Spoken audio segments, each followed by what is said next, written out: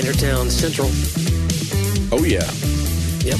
As opposed to Bantertown East or Yeah. West, I guess. I don't know. I don't really do areas of town. I'm from South Central Bantertown. It's a bad neighborhood. It's very bad. Hey, guys, welcome to another episode of Talk About That. I'm here with my friend Johnny. Hello. And we're excited to get to talk again with you. A lot of good stuff from the listeners. Do you think anyone's ever not excited? To be People always honest, say that. we What should a great yeah. show we have for you.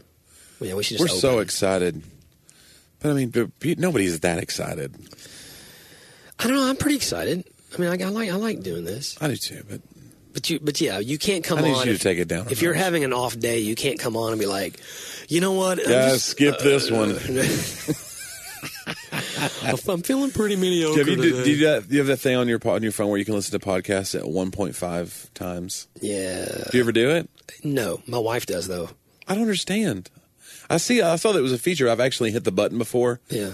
Accidentally hit it. It's like, and you're just like, what is happening? I've done it on audiobooks before, but not on podcasts. But can you absorb the information at that speed? I've done it on audiobooks when it was like, okay, for a research assignment, I have to get this information in my head, but I don't really want to. I don't Yeah. really care if I enjoy as I go. That's what I'm saying. I just- Podcasts, if you're listening to them for enjoyment, Yeah. why would you want to hear, I don't know. Yeah, I think about that whole Somebody's whole- listening to this comment at 1.5 speed. Right, because they have to get their podcasting in for the day. Yeah. Like at some point, I think about all those things that we use to self-improve. You know, I used to be a real big self-help, go on vacation and read 2 or 3 spiritual growth books. Yeah. And I still Now kinda, you write 2 or 3 spiritual growth books on vacation. or I would do that. She's like, I got something to say. I try really hard not to write on vacation anymore. Oh, that's nice. My wife is supportive if I need to, but I try not to, just because I think at some point I'm being ridiculous. Like I need to, unless I'm just under some deadline and it had to fall right then. But Well, that's what happens when you keep saying yes, John. You're going to be under a deadline. I need to pay my house off. I don't know what you want from me. I'm trying to leave something for the Yeah, God forbid family. you have a mortgage like the rest of us, hoi polloi. Well, let me tell you, I got a long ways to go, bro. Yeah, because you have a pool. Okay, nobody made you buy that house. Actually, someone did. Your house is super. Your house is super nice. We really are surprised we're in that house. It's actually turned out very. It's in a part of Mount Juliet, Johnny, that you just can't find houses in. Right? And it's in the county, but it's still Mount Juliet. So my neighbors behind me have bought chickens because you can do that in the county. No HOA, which we talked about last week. Yeah. The HOA is a nightmare. Yeah. So there's a rooster now. But see, that's the danger of not having the HOA is they could paint their shutters pink and you can't do anything about Can't it. do They could anything have about it. roosters. Yeah. There's a rooster now. Does he wake you up? Well, you're up early. I usually, we sleep in like a sound vortex. Like there's a fan. Like we sleep with noise. Is that anything like the polar vortex? Well, we also sleep in We sleep in a pretty cold. polar. We Some- keep it cold in my bedroom too. So our friends, Matt Linnea, so they were here looking for houses last year. Yeah. And they ended up getting snowed in at our house. And so we always talk about have we talked about this before on the podcast? Who knows? It doesn't Oh, gosh, matter. Nobody cares. Like anybody's listening to every episode. Someone out there, hey, this is episode 51. Someone out there is 51. They're going back. They're right now binging. Talk about that. But anyway, they're from Florida, and they come up here. We keep our house. They froze them to death. Oh right? yeah, they're dying. They're like, why is it so? And so we went to stay with them because when we went down to Tampa, and we were burning alive. Yeah. And so that was one of those moments where we walked out and we finally all just told each other that, wow, your house is way too That's cold. when you know you're in close community with somebody. You can be like, you guys are freaks. Like, what's going on here? But you guys don't have like a lockbox on your thermostat, do you? They could just go mess with it. No. Do you do that? How close would you have to be to somebody before you'd mess with the thermostat at their house? I'll mess if my father-in-law's listening. He'll he'll think it's too cold at our house. Yeah. Although we found out that our windows, so they're old windows, that they were slightly like the top part had slid down. So Yeah. at one point we were freezing them out in the winter. It was because the daggum windows were open. Oh, right. And so there was like Arctic air coming in. Arctic. You got to put that C Okay, in. so when I did this, one time I did this show in Phoenix. It was a campus ministry thing. So I stayed at the house of the campus pastor. Oh. And This had to be early on. Yeah, it was early on. So I was just like, whatever, I'll stay. And why you say that? Because now I can't, nothing but the Ritz-Carlton for me. Well, no, but you've changed, bro. But you do that a lot because people will be like, here, we can only afford to pay you this, and you'll have to stay with us, and we'll eat meals together. And you'll be like, okay, sure, it's fine. So we went in, and I woke up in the middle of the night just drenched, just covered in sweat. I walk down the hallway. Their thermostat is set to 80 degrees. Wow. On purpose. Yeah, and I go, 80? I go, this must be a mistake. So I just start cranking that bad boy down to like 72, 71. I go back to bed. I hear it kick on. Boom. You know, it kicks on. I'm like, okay, I'm back. I wake up the next day. We're eating breakfast. And they're just like, so how's everything? They're just talking to their kids. And they look over at me and they go, hey, did you? And then I knew it was coming. You know, I was like, yeah, I may have cranked it down a few degrees. I was melting in there. They're like, yeah, we can't. They were like they were like panicked. Evidently, if you drop your thermostat below 80 in Phoenix, Arizona, your electric bill is going to be $500 every time. And they all have pools. Like everybody in Phoenix has a pool. And I said, that's why, because you'll burst into flames if you don't have a pool. You got to go just something to jump into when you're on fire. So I didn't know that, but that's evidently in Phoenix, man. It's a dry heat. They'll tell you it's not the same, but I'm telling you, it was real sweat that I was sweating, laying in bed. That's the worst, sweating in your sleep.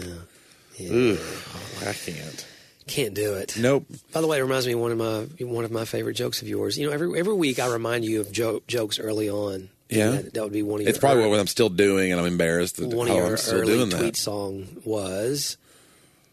Arizona makes me nauseous, but it's a dry heave. Yeah, so good. Yeah, I think I still do that. Sometimes I think I do it in Arizona. Sometimes jokes really work in the area that they're about. Yeah, like I have one that I only do in Texas, and it's if I had a security system company here, I would call it Whataburglar because they don't have Whataburger here, so I couldn't.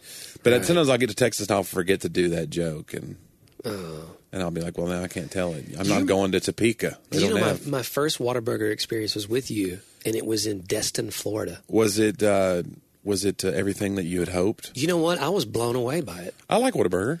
Like, everyone freaks out about In-N-Out. When we go to Dallas, everyone freaks out. In-N-Out burger. And it was like, In-N-Out burger is just okay to me. I like In-N-Out burger better than their fries. The fries are not as great. I don't really get it, though. It's just a burger. Like, I'm know. sorry. And even people will freak out. They do. They hear me say They're very this. defensive They're of very burgers. angry right now that I'm talking about. I think like it's this. a regional thing, too. And I would think people are defensive of two things, too, chili and barbecue. And I think it depends on what chili and what barbecue you were raised with. Right. Because that locks in, like, what chili is supposed to taste like. So if you go, man, you can't get good Mexican here. You kidding me? It depends on what you ate when you were in 8th grade. Yep. That's the chili, barbecue, and Mexican food. It's locked in. Well, we went to Cancun for our honeymoon, and we were out on this beach. So out in Mexico, away from the resort, like on an excursion kind of thing. And literally, I ordered fajitas at a restaurant, and I was so disappointed because I grew up with Southeastern United States, quote unquote, authentic. What it looks like, and it was nothing like that. Yeah, your fajitas were made by Steve. It was very different, you know, in Mexico. And so it's funny how you begin to go, well, these are not right. It's like, actually, you're in Mexico. My buddy Joey Allo had a thing about that, about how Chipotle, when the big roundup started happening with ICE and started rounding up all the illegals, he goes, they fired all the illegals at Chipotle. You don't want your burrito folded by Brad. Brad can't fold. This is kind of funny. the unintended consequences of the illegals roundup. No, but you talk about so we went to, okay, let's stay on point here, Johnny. No, so Rabbit Trail. So Whataburger. Yes. Like. Good. Really, really good. We had it like midnight one night. It's a little bit like a Sonic burger, though. It's a big burger. It's a wide burger. Big burger. So it reminds me of a kind of a Sonic burger to me. Yeah, and I like Sonic. Yeah. I really enjoyed that. And then, but nobody would ever say Sonic is their favorite burger. Well, yeah, because people have... Isn't it funny? If it is, why can't we say it, Johnny? Where's the shame that comes from just saying we like things? Like, why do we have to be a part of this whole facade? I think it's because people want to be tastemakers. They want to be shown that, yes, I have good taste, I like things. So it's like people just get in these groups. Yeah. You know?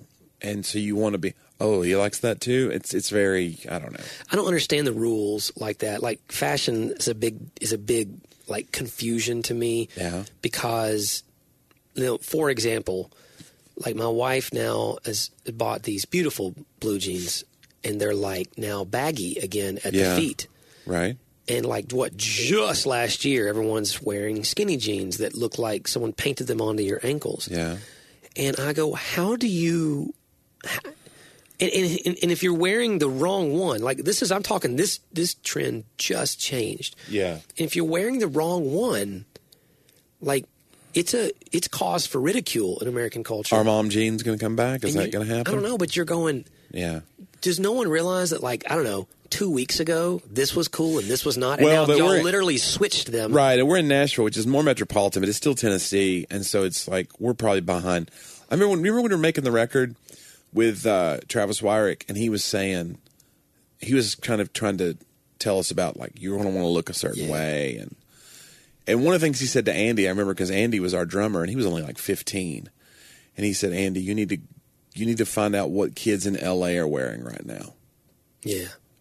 I thought that was so interesting. He goes, because you want to look ahead of the curve. And right now, if you wear what's popular in Maryville, Tennessee, you're way out of it. And no two guys more than you and me would such advice fall on deaf ears, because we could care. We do what's just minimal to not I don't take a lot of risks. Yeah. No, I really don't. Like, I do what I'm told. I trust my wife. Like, hey, I'll go, hey, do I look embarrassing and stupid? Like, I'm not trying to look good, but can you just keep me from looking embarrassing or stupid? Yeah, it's weird because I think I don't want to draw attention to myself for the wrong thing. Right. So I would never wear, like, I see some comics. There was this one comic, he wear red shoes, like bright red shoes. And I just think, man, that to me, it's so weird because when I get on stage, I want people to pay attention to me. But I don't like the idea of a distracting piece of clothing. Yeah. It makes me uneasy. Because I imagine, like, I'm in 8th grade and you wear red shoes. Like, look over here at Bose. Because I have a 13-foot, too. That's part of it. So I would feel... It's like red skis. Yeah, exactly. Yeah. So I don't know. That's the idea, like, I want to control the narrative. We talked about that before. Like, I want to control the narrative of why you're laughing, so I don't take a ton of other risks. Yeah. I'll take risks on stage, but I don't take, like, I'm not going to spike my hair up and be whatever. Although I did when we were in the band. I was spiking it like a son of a gun. Speaking of, we need to share the photo on Instagram that resurfaced. Oh, right. Pre-goatee. Yes, our friend, she was just a kid back then, but Mandy Lester found a picture from Knoxville days. And I have one in my office that I keep up here. But this one was like from the same photo shoot, but wow. Like, I had like frosted tips, and you were like, dude, you were angry in these pictures. Like, well, you can't smile if you're in a Christian rock band, that's the rule. Oh, yeah. You're like, oh, so you have Jesus, the hope of the world? Yes, now take the photo. You have to be very intense. That's how you show how Christian you are. Because that's the thing, when you're in Christian rock, it's like, it's assumed that you're going to be soft or you're going to be like a weak alternative to the real thing. So Christian rock bands would go over the top to be like edgier looking in their photos than they really probably should have. Right. Because you have to counteract that. It's really we show no remorse for our remorse for your moroseness. Morosity. No, it's a real, like, I don't know. I look back, but you didn't want to be like shiny, happy people holding hands. Right. Most band photos are that way. Or there's always the one person looking another direction than the other band. Yeah. I don't know why. You know, a lot of it was us trying to find, I think, that particular part of the industry trying to find credibility. Like, if we look too happy, then you're going to peg us as what you think of all cheesy Christians to be. Yeah. And, at some point, the bottom line was, hey, just don't make cheesy music. That'll probably take care of it, no matter what you look like in the photo. But, I don't know. We weren't very photogenic, I don't think. Well, I don't know. I don't know. You think that's for yourself, bro. I look good. You think that's why we didn't make it? Like, if we would have dressed like people in L.A., we had some decent music. I don't know. Johnny, can we unpack why we didn't make it? Let's just go ahead. We don't have long enough time here today. Or did we make it? Is there such a thing? No, I don't think we made it. We made something. We did. I don't know. Yeah, what does that even mean? I mean, that's hard to define. We sold some CDs. Yeah. We had fans. Yeah. People came to our shows, but I mean, it wasn't like enough to move the needle. Like nobody would ever remember us except the people who, were our friends and family. It's like I could be like, "Do you remember the early 2000s?" This band? They'd be like, "No." Would have been great if we could at least call ourselves a one-hit wonder. Wasn't there a band in Iceland or Finland Called Scarlet Thread? called Scarlet Thread? Yes, there was. And were they like upset with us because they play like Finnish folk? Yes, they were upset with us, I think. Or we were upset with them. No, can't I don't. remember. There's no way we were upset with them. I don't know. I mean, It was our third name change, but right.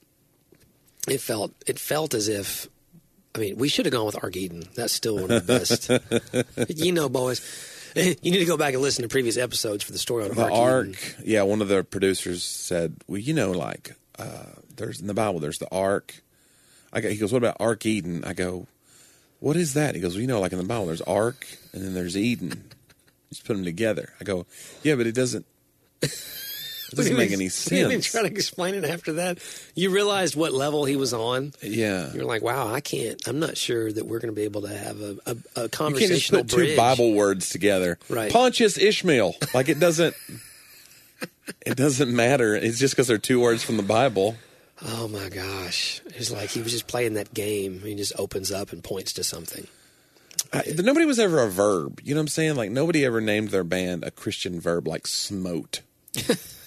That'd be good. We're smote. We are smote. And then you start playing like folk music. That's a weird thing. The first song is called Smitten. It's weird. It's yeah. We play it like we're mandolins and sitars. Oh, that'd be great. Yeah. I wonder if anybody's ever put a mandolin with a sitar. I don't know. Those are strange bedfellows. They are, as is the phrase "strange bedfellows." I love resurrecting old English. I think it's always a fascinating thing, and it quickly is fading. It's very like there's things you can say now. Yeah, our vocabulary is waning for sure. It is. That's why I like watching shows that kind of bring back Downton Abbey. I like Downton. You like Abbey. Downton? Yeah, they're bringing it back as a movie. Okay. Apparently, I think maybe a prequel type movie. I'm not sure, but oh yeah, that way you can because some of the characters died and you don't want to. Right. What do they die of in Downton Abbey? The plague. What happens? There is a Spanish flu after World War I. So one character dies. The main guy. Who's don't spoil it. You just asked me. You don't have to get if specific. If people haven't watched Downton Abbey by now, am I still waiting? I wonder what the Venn diagram is of our listeners and Downton Abbey viewers. I'd like to see those two overlapping circles. I think there's a couple things we can go ahead and say to our viewers. Yeah. Number one, by the way, when I gave my app idea, yeah. somebody sent me a message via Memoji with a contact to a developer, somebody who might be interested. Oh, about the run thing? About the run. Go Run to Me? Yeah. And so I want to know how many listeners out there are going to steal my idea and try to capitalize upon it before we can do it. But then, and if you go calling it Run for Good after that, then that's the irony is really deep. But Run for Good. You don't like it. You're staring off in space. You want something better. I like Go Run to Me, but whatever, man. Go Run to Me. It doesn't make any sense. But they can. We want to hear if it's Whataburger or if it's what's your favorite burger? Yeah, what's your favorite burger? Maybe people like Five Guys. That's the big one. Yeah, I like Five Guys. And then they dump the fries. It's too many fries, It's right? about the fries, though. It's too many fries. It's about the fries. And when a fat guy says it's too many fries. Can you finish the whole bag? I'm a clean plate club guy. Yeah, I am too. I hate that about myself. I can go into a bag of fries and not come out. You know what I'm saying? I'll just see you tomorrow. Not come out. And it's like the big, the whole bottom of the brown sack is it's totally see-through. soaked in grease. It's a window. That makes it more attractive to me, not less. I'm not like, oh my gosh, grease. No, because you kind of think some of this has been soaked up. You know how when you blot a piece of pizza, you ever do that? I've seen people do it. You've never blotted? I like the grease. That orange iridescent. It's good fats. It's lipids. I like that. Is that good fat? I think avocado is good fat. I don't think that's good fat. I don't know. And then we also asked about, what was the other thing we've already talked about in this episode that people could chime in on? Downton Abbey. Yeah. Do you watch Downton Abbey? And if not, why? And, I mean, is there something with your masculinity or your femininity? Oh, I don't think it's that at all. You just don't like things? I don't know. Something about the British shows, they all seem the same to me. Wow, that's so stereotypical. Yeah. What if someone said all American shows seem the same? Well, they do. Some people do. Like British people say that everything's very, I will say this. The first episode of Downton Abbey, it's jarring for a while until your mind adapts to the cadence of the language, the rhythm of it. But that's the thing is I'd have to be like, what did he say? Because they speak very quick. Yeah.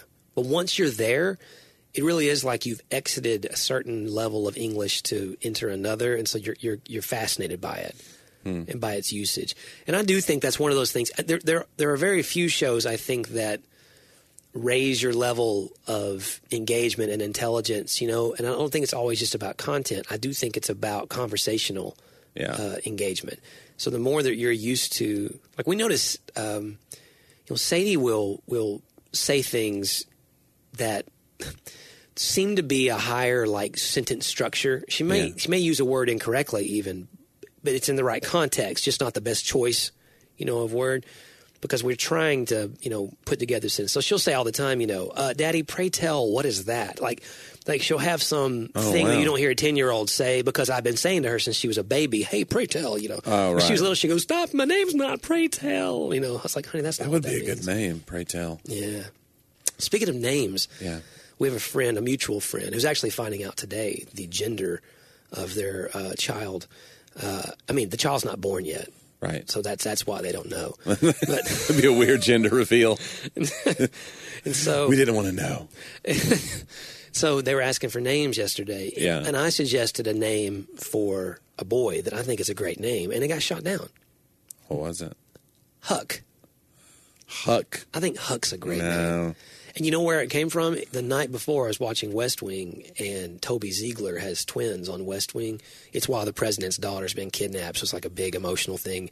And they named the boy Huck, short for Huckleberry. But I just thought it was I think it's a great name. It's such a like, Huck, go long. You know what I'm saying? It's very like boyish. It's very, it's the same reaction I got from them. Someone named Huck is listening right now. No, they're not. And you are devastating them. I'm sorry, Huck. And you love Mark Twain. And I like Mark Twain. How could you not even give it a chance?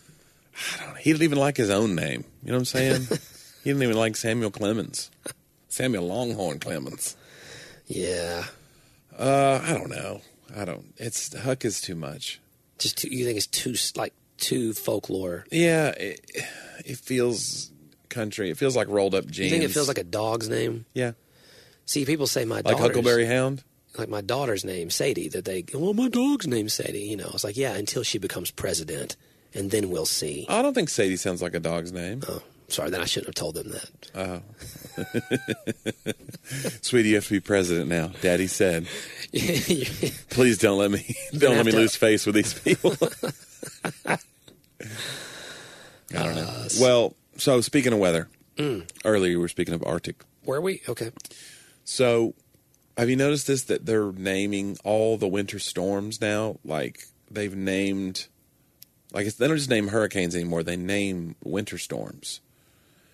And I don't know if they go alphabetically either, but there was Silas and Jim, and I don't know what they name them. But then they call them vortexes and polar. This just was on my weather. My Weather Channel just gave me a notification. It's called a bomb cyclone. Oh dear! Evidently, it's what happens when you get a polar vortex and high winds, and the pressure drops out of it. They call it bombing out. So now there's a bomb cyclone headed towards the plain states. Okay, is a cyclone what produces tornadoes? Look, I don't know. I think it just means cyclonic winds that are bringing snow and ice with them. But doesn't that mean rotation? Sure. So isn't a cyclone and what's the difference between a cyclone and a tornado? I don't know. My wife would so. I know. This is why we need a producer to be Googling this so he can pipe in. Love it. If this was anyway, live, she'd be calling in. And so I tweeted bomb cyclone is the name I use at open mics, and that's what I write down. No, but that's awesome though, right? Bomb cyclone. It sounds really scary. It sounds like a rap group. It does. A little bit like Christian rap. Smiling on the cover. Yeah, for some reason. Yeah. Hey, yo, we're bomb cyclone. I don't know, Johnny. It's a little much when you say it. Yeah. Like it's when you say it after yo, we're. I know how all the kids are talking these days. Okay, so speaking of notifications. Wearing their baggy pants. So we talked last week about how we both believe, you more so than me, believe that your phone is listening to you. Okay, whoa. Why me more so than you? Well, you just really took it and ran with it. And we're like, I definitely believe it, which surprised me because I'm kind of still skeptical that it's true. You're not, dude. You're so conspiracy. I don't know that I believe that it's using our search history. I'm not sure if I believe that it's just listening to you, talk about Joanne fabric. Well, I know what you're about to tell me. And then all of a sudden, me. a new sewing machine pops up. Okay, so we're talking on the phone. You're calling me, and we've been texting about meeting for lunch. But no, we said it over the phone because you go, so I'm going to try to get this podcast right. You were texting me to see if you could get the sound right. And then you said, you just want to meet at Longhorn for lunch. Right. I said, sure. Well, we meet at Longhorn a lot. Because the wings. I will say that. Keto wings. Because the wings. Oh, they're so good. So I go, sure. Not I sponsored. get in my car. I hang up. I get in my car. I start to back up. Once my car's in motion, I get a Maps notification that says 18 minutes to Longhorn Steakhouse. That's crazy, man. I did not punch it in, and I sent you the screen grab of it. It was weird. Now, I get that sometimes if it's like I'm leaving here and it'll be like 17 minutes to home. Right, because you somehow it knows you're home. Yeah. But either that thing is self-aware and we're all going to die, or I go to Longhorn way too much, and it's just kind of being like, "Hey, we know where you're headed, He fatty." pointed his car west. He's probably going to Longhorn. It was like literally you're heading towards Nashville, and it picked Longhorn. I mean, here's the thing. What if it listened to the podcast last week? Like, what if it wasn't just listening to your phone? And it's trying to mess with us because it wants to know. But it also heard us say that our phones listen to us, and it's like, yeah, it's like winking. But what if it's not the phone listening? What if there's a room full of people, like thousands of people being paid right now, and they listen to the podcast for the purpose, and now they're messing with us? So I read this thing about Click Farms. You know about Click Farms? I didn't know what it was either. So evidently in China and some other, I'm sure there's some in America too, but this one happened to be in China. So I click on the image, and it's this wall-to-wall thing of shelves. It looked like a shelving unit almost. A rack of phones, hundreds of phones, all with content. And then there's like these two Asian girls sitting there because you have to manually click content. You can't trick it because each phone is attached to an IP address. Yeah. So you can't outsmart the algorithm and make it look. But in other words, you can pay Click Farms to give your content a boost. But it's really somebody somewhere in a room clicking again and again and again. Liking it or whatever. Liking it, yeah. So when you buy likes or when you buy follows, it's happening somewhere. It's not always just bots. Because there's been this. Doesn't each phone have to be connected to a actual profile of some sort? I think it is, though. And somebody underneath the comment said, is this what happens when you recycle, quote unquote, your phone? And then the person underneath it went, yep. And I was like, oh my gosh. And then I was like, we're in the Matrix. So like if you give your phone, if you just drop your phone in like a recycling bin when you trade it in, you upgrade, it might end up in the hands of a Click Farm. And now they're reestablishing that phone as a whatever. Have you seen Ralph Breaks the Internet? Yeah. You did see it? Yeah, of course. Really? Did I you? love Pixar. So you watched Wreck-It Ralph the first Are you surprised because I don't have kids? Yes. I love Ralph Breaks. I love the first one. I love this I haven't one too. finished it. We got it and we started watching it, and then it was The first one's better, but this one was really good too. It was bedtime, so we didn't get to finish. But Sadie told me that I could watch the rest of it tomorrow because I was going to bed. Nice. It was me going to bed. She didn't make you save it. But in that reminds me of that. They're in this parallel, internal micro universe, inside the internet, where all the little likes are getting sucked up by vacuums and they're all monetized. You have to check out. I thought it was fascinating, the little avatars and who's walking around and what they're doing. Well, I don't know enough about it to really speak intelligently about it, but maybe what it is, to your point about can't bots just do this, I think this is an end around move because they've gotten rid of so many of the bots. Because you remember, like, Twitter had this big house cleaning a few months ago where everybody lost, most people lost half their followers because they were all bots, bot accounts. Like some of the big high profile names lost a ton of their followers. I lost like 300 followers that evidently weren't real, and they were just bots who track you and then advertise to you. But they also give you they like your content sometimes.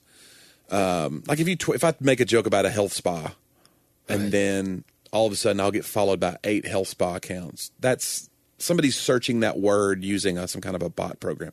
But there's all kinds of ways to stop that now because they know that it's damaging and can cause viruses and stuff. So I guess this click farm thing is a way to manually subvert that. I don't know enough about it, but it was super weird and like something out of like The Matrix. Have you seen? There's an app. There's an app that you download an app. It is a bot that harasses back all of the spammers. Oh. So supposedly some guy, and I was told yesterday, so you talk about The Matrix and like, this is like Inception, like so many layers. I told someone about it yesterday and they're like, yeah, but what that actually is, the bots have now sold you this, so because you have to pay for the service. So they're now making... to go troll the trolls? Right, they're making you pay now to stop them who are the ones doing it in the first place. So it's like they're causing the problem, then selling you the solution. Almost. They're probably the ones trolling you. That's what. Oh my gosh! That's what someone Make told your head me. explode. I thought, my gosh, that's a whole nother level of suspicion I didn't think of. But so what it does is, and there was some news story on it. Like it literally will call back the spammers, and it has like 85 pre-recorded things, and it will try to keep them on the phone now. So it tries to waste their time, like that they've wasted yours, with all kinds of funny, silly, stupid stuff. Like, hey, who is this again? Oh, okay, hold on one second. Oh, you just called, right? Like, whatever it is, it's a recording. So try to get a spammer to answer because they're calling back the numbers. And, like, basically they're ruining the spammer's day. You know the story. Did I tell the story? No. What story? Of what I did one day to a spammer? No. You never told me this. You're tired of getting hassled by the man. I'm not particularly proud of the story. I think you turned the tables. There was, in the last couple of years, I was involved in a pretty big lawsuit. Not to me personally, but one that I, had to help with. Yeah. And so I wasn't in the best spot.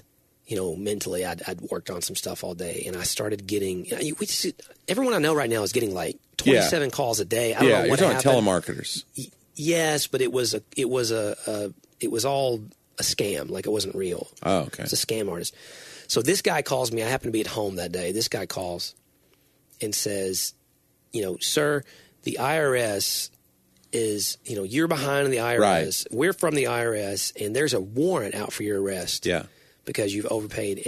And this guy goes as far to tell me that the sheriff has already been dispatched to my house and will be there in about 5 minutes. And if I can't talk to him, they're going to arrest me for, fraud or whatever, Right. And I just was done, Johnny. I decided, like, you know what? I take 8 of these calls a day, and I'm just tired of it. So I was like, oh, no. So I just, like, feigned and went along with the guy. I was like, no. And I got a piece of paper. I was like, I need you to tell me your name. I'm going to make sure you get all the information for this. And, of course, the guy does not sound like he's in the United States. Right. Yet his name is like Joe Smith or whatever. I was like, okay, and just in case I can't get a hold of you, can you tell me your supervisor? Okay, and what's his title? And, like, I started asking, like, 1,000 Can I have your credit card number? Really, really specific questions, and he was right there with me. And I was like, bro, and will you stay on the phone with me? So when the sheriff gets here, just in case we haven't worked this out yet, maybe you can talk to him. Well, yeah, I'll be happy to do that. Okay. So I kept him on the phone like 10 minutes doing this. And I was like, Joe, like, it's been 10 minutes and the sheriff's still not here. Maybe you need to call and see what's going on. Like, and I just kept, 20 minutes I take the guy on a ride like this. Yeah. And then finally he's like, oh, you know what? And he started getting mad, And then I just dropped a hammer on him about, I don't know. You cursed at him, didn't you? I did not curse at him, but I told him, like, impersonating a federal officer, an IRS agent, is actually a felony, and I've kept all the information now. Of course, it's all fake, and I know that. And he gave me a number. I was like, "Can I get your direct line?" And he gave me a number. I was like, "It was like 4, 5, 6, 7, 8, 9, 10." I was like, "That's too many. That's too many digits." Yeah. I was like, "No, it works." I was like, "No, not in the United States. It doesn't. Like, that's not a real number. Are you sure it works?" So I just harassed him on this thing until he finally got mad. And I don't know, I found some, I don't know. I'm not any better for it, and I didn't stop all the calls. But I did try to go toe-to-toe with the man one day, and I realized that the volume is just too much, and I don't have the time for it. So But you wasted half an hour with that. I did. I wasted a lot of time just for the purpose of spite. So, again, not proud of it. You were pretty confident that the IRS wasn't after you, John. I was 99% sure. You're like, dude, I have a pool. I think I'm doing okay. You stop talking about my pool. My pool is 4.5 feet deep, Johnny. It's awesome, John. It's not a huge pool. I don't know. My yard's basically a lagoon. And it's an old pool. And filling up with water. Yeah. We had a lot of rain around here. We set records. It's a bomb cyclone. It's a bomb cyclone. I don't know. Well, that's cool though. You got back at the man. There's a guy who's made a whole career of that. There's a comedian, Tom Mabe, and he's made a whole career of taking. He makes prank calls, but he also receives telemarketer calls, and he keeps them on the line. He has pre-made up stuff that he does. One time, he pretended that he was the police chief. He goes, "You're holding for Mr. Mabe? Well, who are you?" And then they asked who they were. He goes, "Well, I'm Officer So-and-so, and we're at Mr. Mabe's house. He's been murdered. How did you know Mr. Mabe?" "Well, no, I don't know him." And they started doing this whole thing. Wow. And it's amazing. Wow. It's worth a YouTube search. Tom Mabe. I don't do a lot of, videos when they come to me. I don't feel like, it's a great thing to talk about, Johnny. What? The use of time. Like you just talked about wasting 30 minutes. I did. That was a very anomalous thing that I did. Like that's not my norm. Now I'll waste time watching West Wing or whatever, but right. but to me, I love the dialogue. Like it's improving me, and I'm engaging with the conversation on a political, governmental, philosophical level with my wife at the same time until one of us falls asleep. Aaron Sorkin's an interesting cat. Have you ever seen interviews with him? Yeah, he's weirdo. He's an interesting cat. Yeah, he's yeah. I read an interview with him where he said when he wrote The American President, which I think is an amazing film. Yeah, he used cocaine every day. Did he really? Wow, every day. That's crazy because that's not that far out there. What's interesting is the characters talk so fast back and forth, and you're like, this is a cocaine-fueled dialogue. That's what it is. Sometimes the people, especially the press secretary, C.J. Craig, will say things that are so fast and such huge sentences of actual things about, this committee from this part of Congress met with this and that and this. And I just go, how long did it take to memorize that line? Yeah. Like, how long did it take to It's a lot of very specific things. Yeah, very, very specific things. Yeah, I have a buddy who does a bit about the Three Little Pigs. Yep. He talks about how the same thing we've been talking about, how our vocabulary used to be, in Shakespeare's day, it was an average of 6,000 words, and now it's an average of 1,000 words. He goes, that's why when we read Shakespeare, we're like, can we get this on a DVD? So he does this whole bit about how nursery rhymes would be different and bedtime stories would be different if they were in Shakespeare's day. And he does a Shakespearean version of the Three Little Pigs. Yeah, it's really good. It's a viral bit. It went viral. But it's so impressive. It's a very funny bit, too, but it's so impressive. You stop in the middle of it and you go, how is he remembering all this? Yeah. It's like 8 minutes of just without stopping dialogue, and it's very Elizabethan and verbose, but it's very good. That's John Branyan. He's my buddy. So look up Three Little Pigs, John Branyan, and you'll see it's got probably 4 million views. It's an amazing clip. But it's very, very funny. But that's the thing. There's bits like that in people. And when somebody's giving like a TED Talk, sometimes you'll be like, that was a big chunk of stuff to have to just rattle off like that. I listened to a guy named Ravi Zacharias, who's a Christian apologist, and he has some of that stuff where he just remembers from rote like some C.S. Lewis quote or a Chesterton quote, and you're just like, how's he doing this? Yeah, I really think there's a lot of lost. I think there was a day in time where, in fact, if you read like 18, 19-year-old soldiers, both from the North and the South, read their letters home during the Civil War. Yeah, the level of, I guess we call it verbose, but it's just access to different kinds of articulation, access to different ways of saying what they're saying. And these are not quote unquote educated. These will not be considered the elite of the educated. Like these are just, hey, this guy's just a corporal, this guy's just a private, and he's been enlisted in this war. And I do think that the more that the ability to communicate erodes, that it does something to us. And I'm not an alarmist. I'm not a sky's falling. I'm not trying to say everybody's dumb. It's not that. In many ways, we're way more connected to what is going on in the world, and it's killing us. Like, to find out what's going on in the world is really difficult to keep up with. But in terms of the articulation, the back and forth, the ability to have that sound dialogue and to express what you believe or what's important to you or just what happened in your day in more than one way. It's not that people can't. It's that I believe that the value placed on doing that has changed. Now it feels like a waste of time because it's inefficient. It's all about efficiency in language and communication, and efficiency, just you leave something out then. Right, or if you hear somebody being really verbose, it almost sounds inauthentic. Right. Like that's your guts to be like, well, this guy's just putting on airs. He's just trying to sound more educated than he is. Right. Sometimes that person really is educated, and that's just how they talk. Yeah. And you're like, you can't just be real, man. Just use some 2-syllable words for me. Yeah. Dumb it down for the whatever. And there's been, we've had generations of dumbing it down for each other, and now we're dumb. You don't have to say it, John. I'll say it. I'll be the alarmist. We're dumb people. Yeah, I do wonder sometimes how our, I guess, it's not an inability. I want to be really, really careful there. It's not an inability. I think our lack of interest in engaging certain kinds of language, I wonder how that affects our understanding of theological things. Yeah. Because I think I'm on a mission now to not overcomplicate the gospel. It's not something like, I've done that before. There were plenty of times I think in my younger days I thought, you know what, I'm going to stand and I'm going to deliver something here that's going to be profound. And now really my goal when I stand is like, I would love to stand and deliver something so simple that it can't be denied, explained away, and it's not based upon my ability to communicate.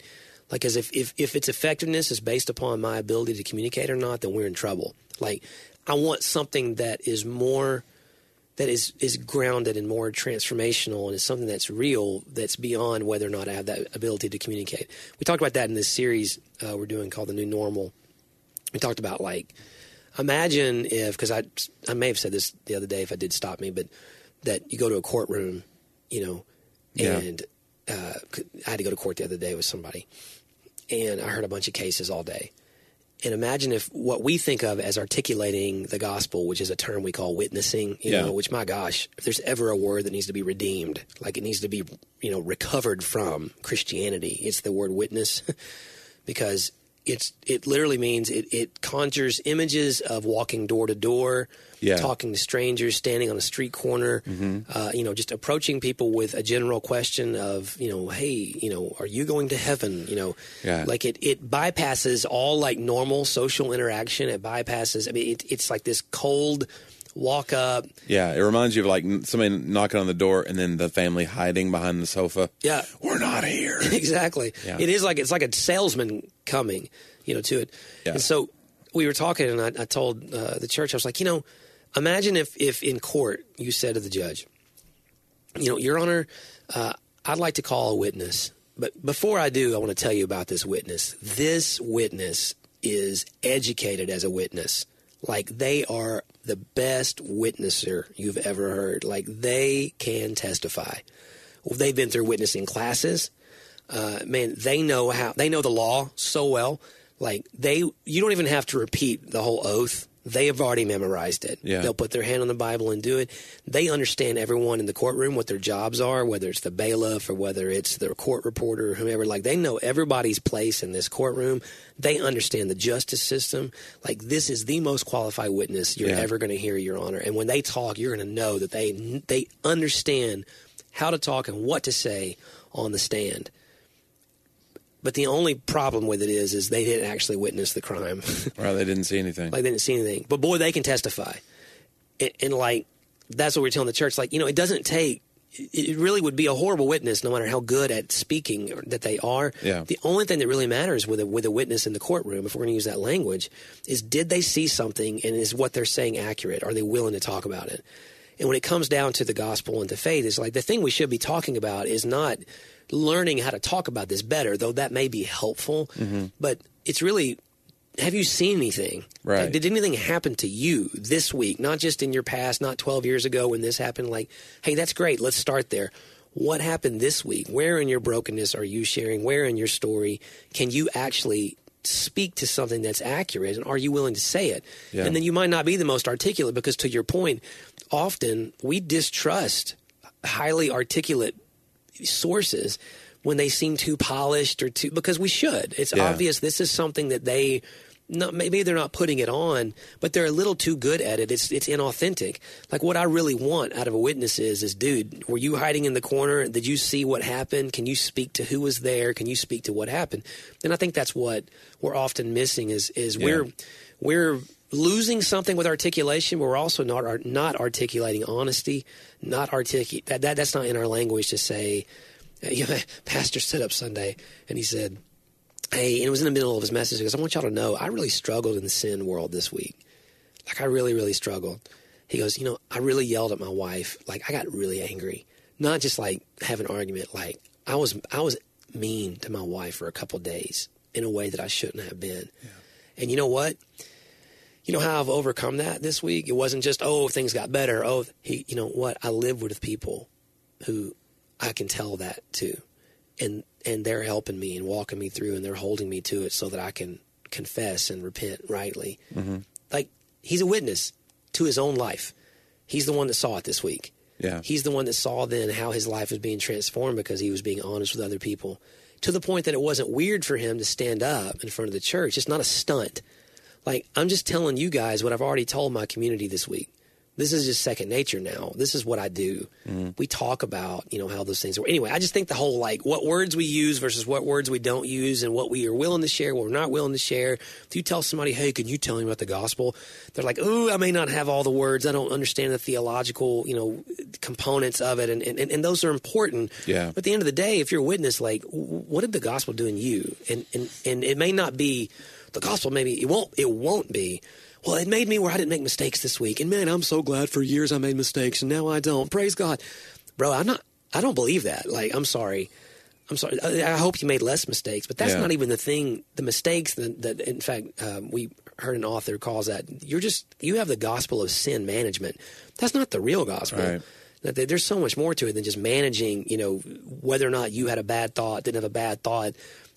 Talk about how Jesus with his people, and because you understand his deep love for you, how something in your life moved, even if it was hard and painful and difficult. So, yeah, I used to think about that.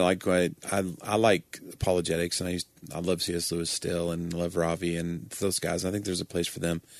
And but yeah, you're right. Sometimes it's there's a quote I read the other day. It says, when I was young, I was impressed by clever people, and now that I'm older, I'm impressed by kind people. Mm-hmm. And there's something to that. That's definitely something that's happened in me the last few years, where it's my job to be the most clever person in the room.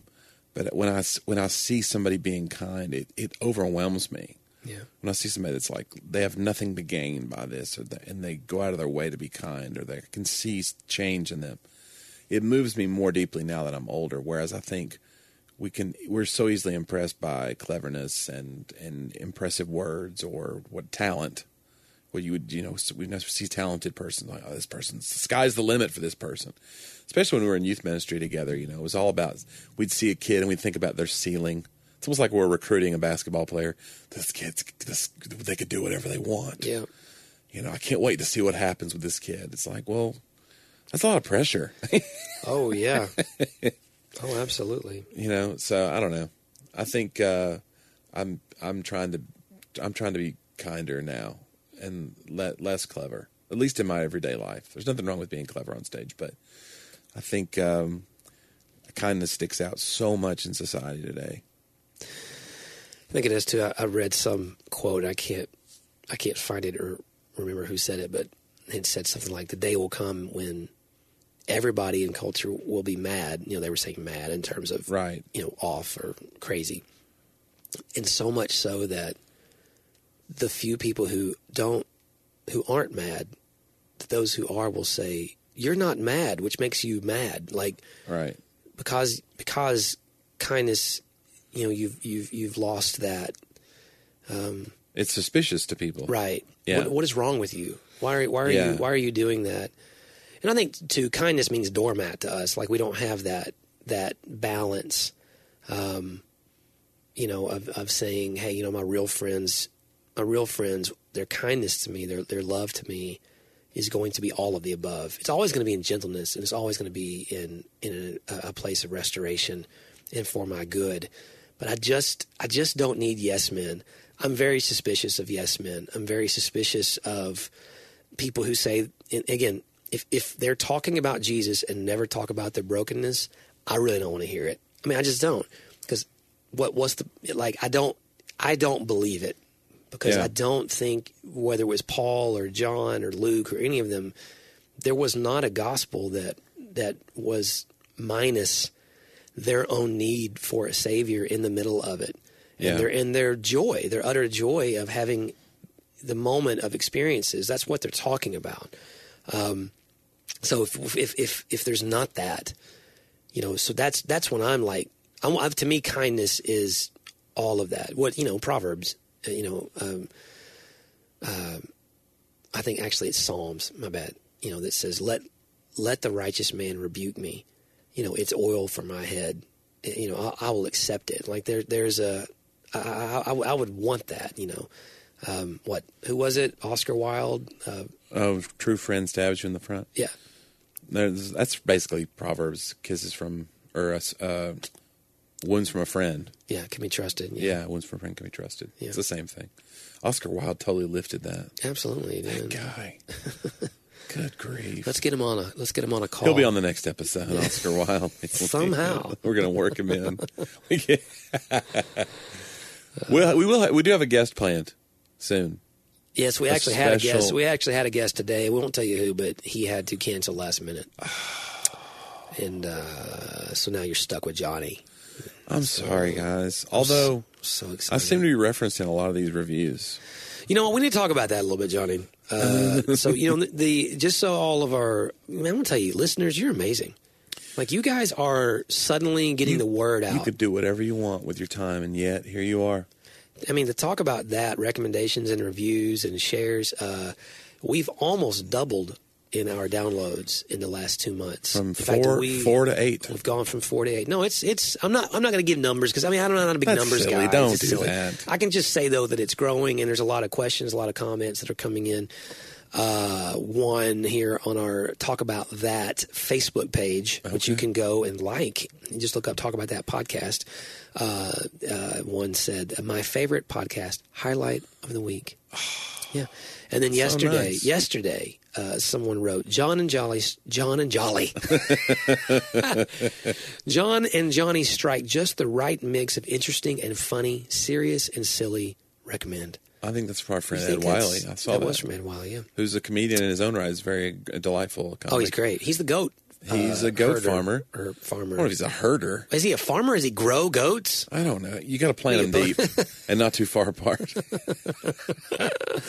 No, he's a goat farmer and IT specialist and comedian and father of 6. Wow, that's right. And I've heard him before. He's wonderful. He's great. Ed's the best. He's done shows here at the church before. He's tremendous. Yeah. Y'all need to go look up Ed Wiley. Yeah. And he does an amazing President Trump.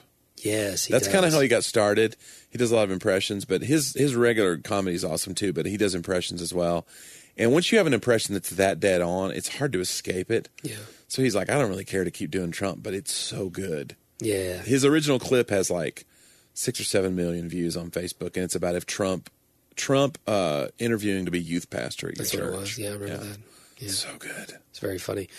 The next one is a little disturbing. Oh, no. It says, this is a comment on our podcast. So I don't know if you noticed that there's 2 people in the picture, which was a pretty big deal for a while. Because when we started, I wasn't sure when we started you were going to be able to make it every week with your travel and everything. But, we now own this we have from the beginning. But I never wanted you to feel trapped. I never wanted you to feel like that we couldn't go on. So you left me out of the picture purposefully early on. Well, I had to do, we started a podcast 2 years ago. And then somebody really started traveling a lot, and we just couldn't keep up with it. So my thing was, thank you for not naming names. I wanted to keep it going, and I didn't want you to feel pressured. So I didn't put it on. But then you wanted the pressure because you love it so much, and people like it, and I wanted you the whole time. I wanted the attention. Okay, not the pressure. So anyway, now it has both of us, and it's Talk About That with John and Johnny. And yet here's the comment. Are you ready? Johnny W. is hilarious, and this shall become the most addictive podcast there is. So there's some histrionics there, Johnny. What comment is that from? It's on to click on them. You know, it doesn't say their names. Okay. That's odd.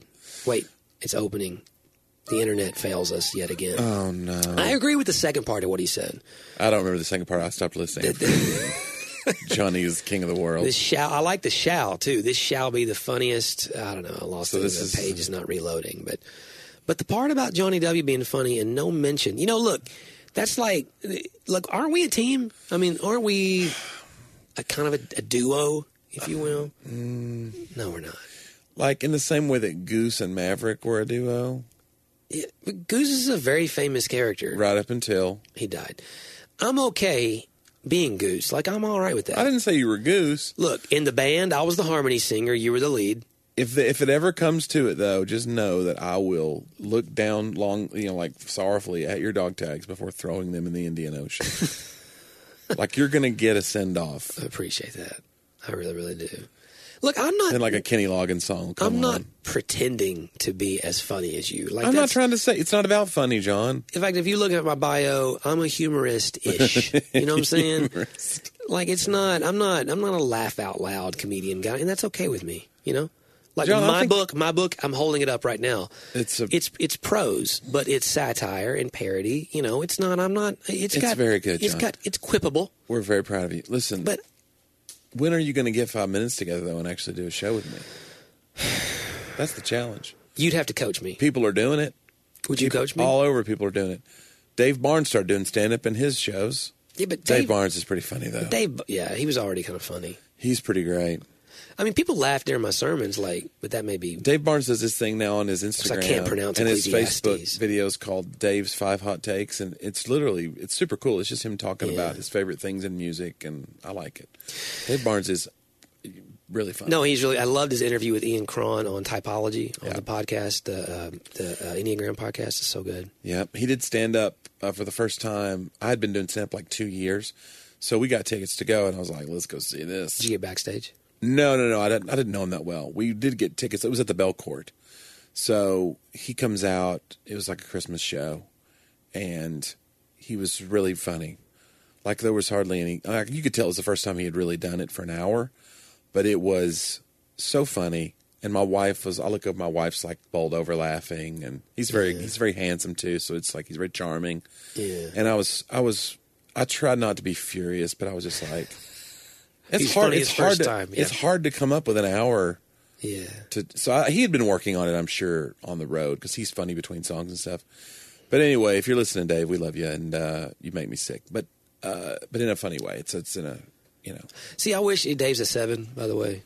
Okay. And so, I wish out of 10. He just wants to sit on Enneagram. Oh. He wants out of 9. Right. He wants to, that he's it'd be hard for him not to just jump on Instagram and do 5 hot takes or whatever. Like, for people like me and you, who are probably both 6s with 7 wings, though you may be a 7 with a 6 wing, and we're kind of introverted, even though we... Is that like a bullet with butterfly wings? Isn't that a 6 with 7 wings? No, not 7 wings, with a 7 wing. Oh. You have 1 wing. Like a wing in the house. Your wing is either... It's a number on like either... you have several wings in your house. Or wings, hello? Yeah. No, it's you have a wing on either side. Yeah. Okay. You. Okay. So if you're a 6, you either have a 5 wing or a 7 wing or both. Like you can't have a wing that's not a number right next to you. So does that make sense? But if I only have 1 wing, don't I fly around in a circle? Is that not how it happens? Gosh, if my wife was here, your whole system is so flawed. Funny. But do you ever just wish, even though you're a performer, that you look at guys who just all they do is create content all day long that they want to just get out to the masses. Yeah. And I love doing what I do, and podcasting is so much fun, but just sitting around just posting, I would have a much more successful career probably if I just posted more. But it's hard. After a while, some of it's okay. It drains me. I don't get energy from it. Some people get energy from it. I don't. Maybe they don't get energy either. Maybe they get energy because they know the results of it are coming, and that's when they get the energy. They get the likes and the views and stuff. Maybe that's where it's. Do you think they're getting energy from doing it? I don't know. I think I will say this: when our listeners have been interacting with us the last 2 months a little bit, I get energy from that. But that's people connection. Because people are out there. Yeah. A real person saying, hey, we'll get some private messages. Hey, that podcast really helped me. Yeah, it's like you always get this advice like, well, just talk like you're talking to one person. But if you really thought it was just one person, it's pretty sad. Like comedians said, if I've just made one person laugh, I'll be fired. I want to read that. I'm not on a shameless self-promotion. Are you really going to go to the quote in your book? I am, in my introduction. Here's an excerpt. Let's see. It's an excerpt. I got to go find it. I was talking about my father-in-law. Actually, I didn't name him. I was like, the outdoorsman. If it crawls, swims, walks, or flies, he shot it, stuffed it, hung it on his mantle. He's a man's man. Perhaps you once watched in awe as he ate an entire bowl of cedar bark in one sitting just because he could. Or maybe those were pretzels. At any rate, the disturbing dichotomy is that you have probably also witnessed this expert outdoorsman fall to his knees, weeping openly with the loud cries of a schoolgirl scorned because after hours of failed attempts, he still could not identify the correct input button on his remote control.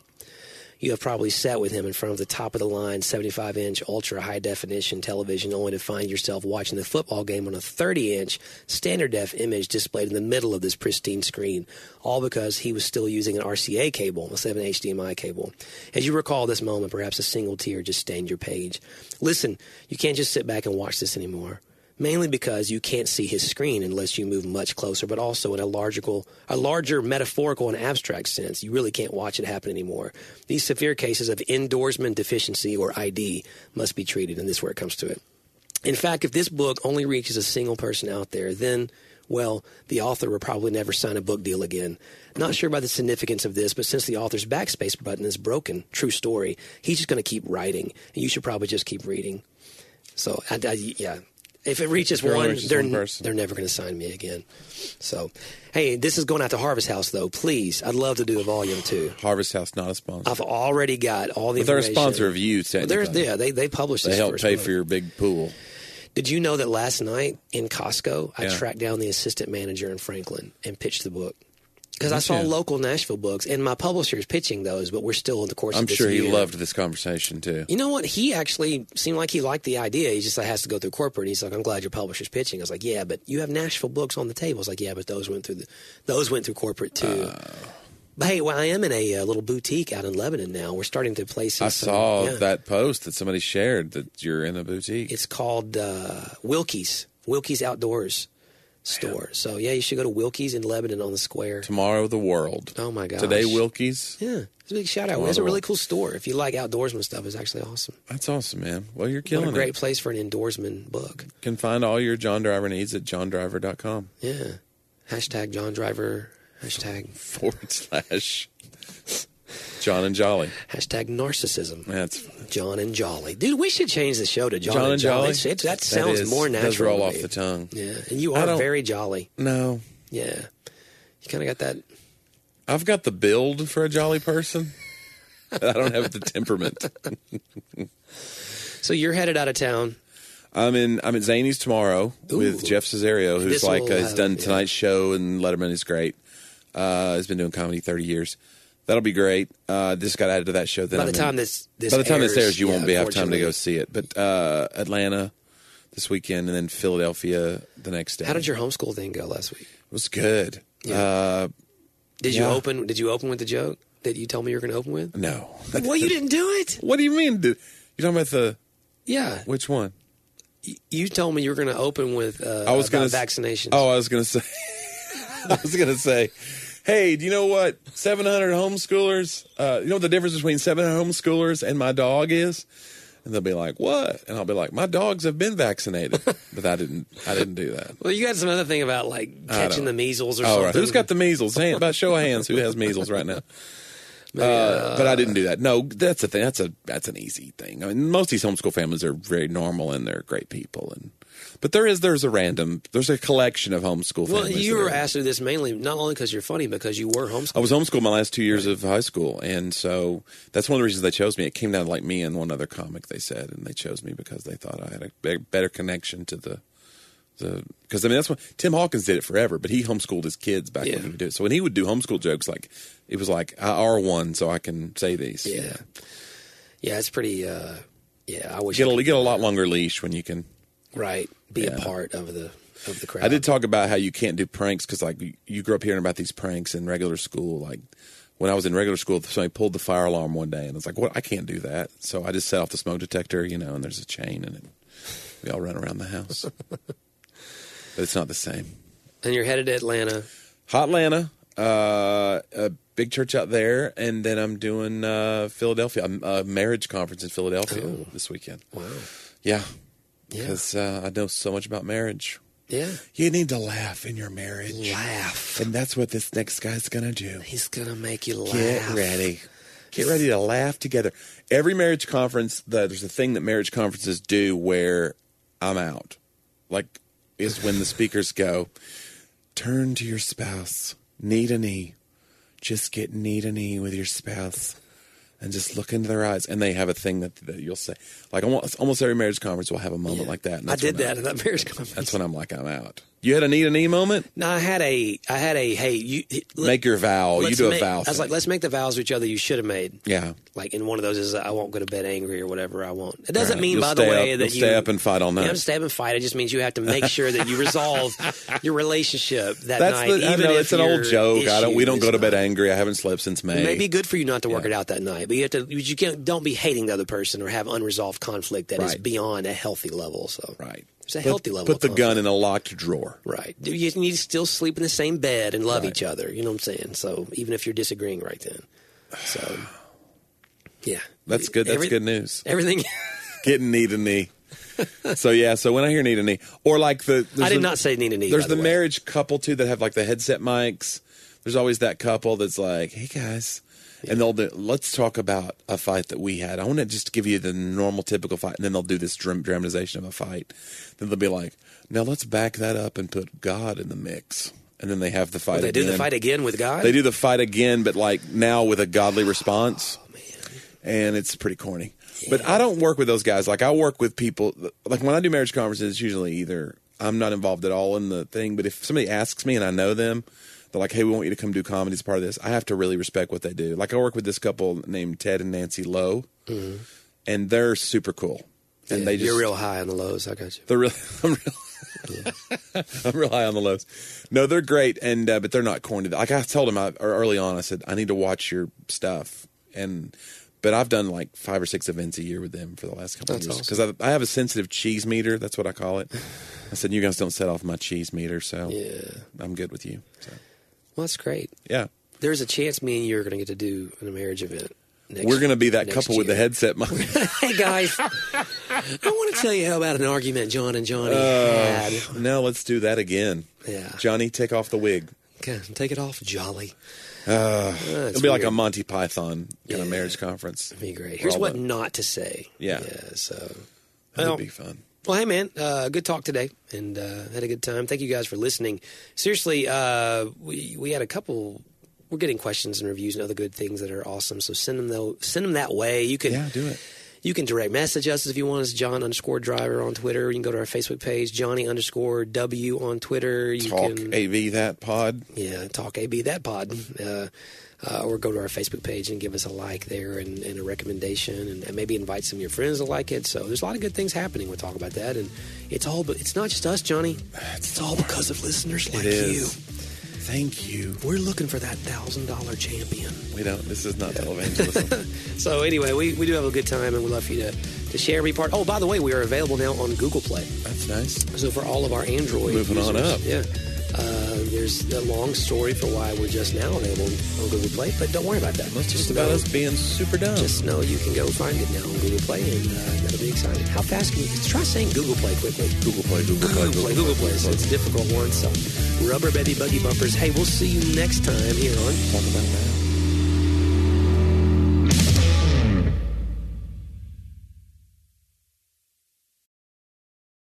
Hey, Ted, what do you want to do today?